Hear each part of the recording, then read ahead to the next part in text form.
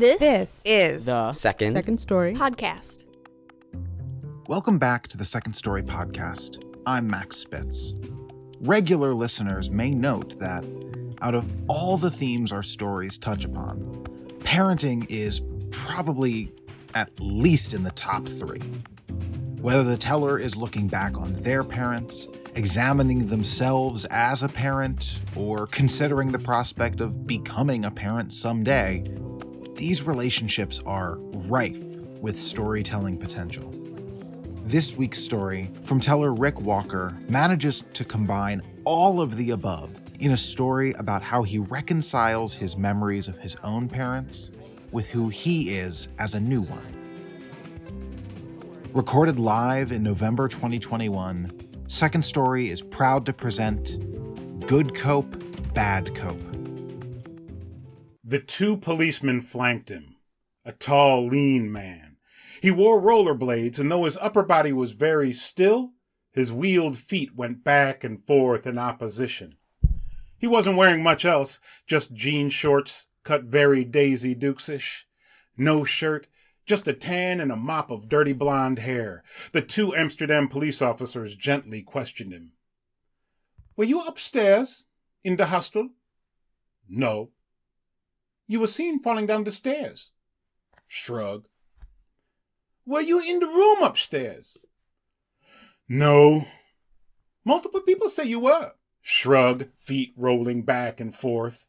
Now I watched the interaction perched on a bar stool, sipping a local brew, La Trappe Duple, astonished at how calmly the Dutch police officers treated this obvious criminal. 2 minutes in, I realized they suspected him of stealing passports. 5 minutes in, I realized I could see 2 passports peeking over his back pocket. "Will you identify yourself?" "No." "Please?" "No." "Do you have a passport?" "Yes." "May I see it?" "No." It's in his back pocket," from the other side of the common room. "Oh. Do you have a passport?" "No." "In your back pocket?" "No." "I can see it. I can see 2 of them." "No, you can't." "Well, what is in your back pocket?" "Nothing." This was the most brazen attempt at gaslighting I've ever seen. The Dutch police officers, or politie, but it's spelled like polities, they were very, very politey. Now, I live in Chicago. I have never seen polities before in my life, or even patientees. With very few exceptions, I've only known police on the spectrum of gruff to aggressive. Over my beer, I said, "Bust his ass." But they continued with the man for another 20 minutes or so, finally convincing him to remove the passports from his back pocket. But still he asserted that they were his own. Even after he failed to guess the name on either passport, he still claimed ownership. Finally, the police told the man that they had to arrest him.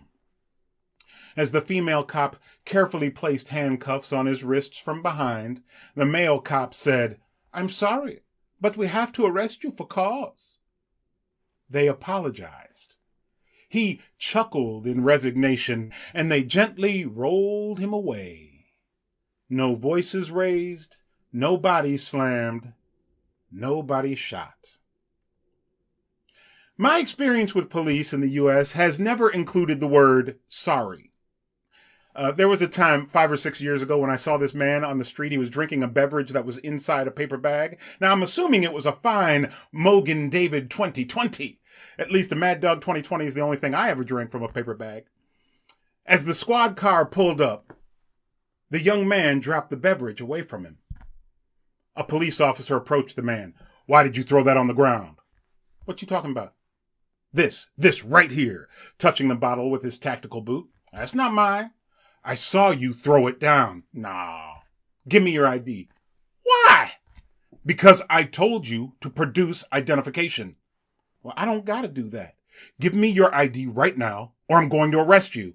"Why?" "ID." "No!" Body slam. Viral video. Police chief said the officer acted appropriately. All this is to say, I've been trying to figure out how to deal with my 2-year-old son. Now, he turned 2 on November 7th, so the last few months have been centered around him asserting his will at all times. I get it. He doesn't know that I'm now running late to a meeting that I need to attend after I drop him off at his grandma's house as soon as I get the oatmeal off his shorts because the dish towel on his lap made him mad, and I finally found his second shoe. It was behind the toilet because, of course, it was behind the toilet, but now he won't walk to the car because he wants to be carried, but I can't carry him, my bag, and the pack and play at the same time, so why walk to the car when he can stand there screaming, no, no, no, no, no, no? I just want to get to the car, not deal with my neighbors calling children's services because it straight up sounds like my son's yell shriek means he lives in torture house. And then the combo platter of my emotions and the way I was raised kicks in, and I hear my father's voice say, I'll give you a reason to cry. Only the warning is coming out of my mouth. The house I grew up in was much more like the second police encounter than the first. For my dad, the third straw was the final straw, as in, I'm not asking a third time. Because I said so was my mother's favorite explanation. Shame, spank, slap, well, those were common punishments, though my mom could dole out a good pinch if you squirmed too much on the pew, giving me more insight than the reverend when it came to my understanding of the Old Testament God. In my mind, I have a picture of my baby sister in her high chair, defiantly refusing to eat what my father put on the tray. You know, being a 2-year-old. As her dinner rebellion grew, so did my father's frustration. My brothers and I, we knew the signs. We exchanged glances silently. Shelley yelled, threw over her bowl in an instant. My father slapped her hard across the face. A little baby. A second of silence, and then wailing like her little world broke. I looked at my brothers, 12 and 15. They looked down, poking at their food. I looked at my father, the same man who could bring us to tears of laughter with his spot-on impressions of Snagglepuss and Goofy, or by using his endless supply of hilarious poop euphemisms. The embodiment of the comedy and cruelty of the world. I looked at him and he didn't seem angry anymore, just embarrassed. I never understood that, how a grown man could strike a little baby like that. Until I had my own kid. I mean, I'd like to think that I would not strike my son like that, but I understand. My emotional side recognizes the I'm the mightiest lion on the savannah, also known as this house, hear my roar. I get it now. But understand, I'm old to have a new baby, and I've mellowed with age like a fine cognac. I've spent decades learning to be comfortable with myself, coming to terms with this world and how I fit in it, figuring out when and what is worthy of an emotional response, slowly evolving. And then I had a kid. I am more patient and thoughtful than ever before, but my son's baby rage, it tests me. His oppositional disposition, it gets me off balance. I must fight my deep-seated instincts and the relics of my own upbringing. I often say I escaped childhood. In some ways, I mean, my parents did a great job. My siblings and I can talk to just about anyone, make polite conversation. We love travel and the world. We're interested in arts and culture. But I also believe that the tools of shame and threats let me enter adulthood fearful and untrusting, unable to really be close to anyone. And like everyone, I think about what kind of parent I want to be. Now, I know my parents did the best they could with how they were equipped.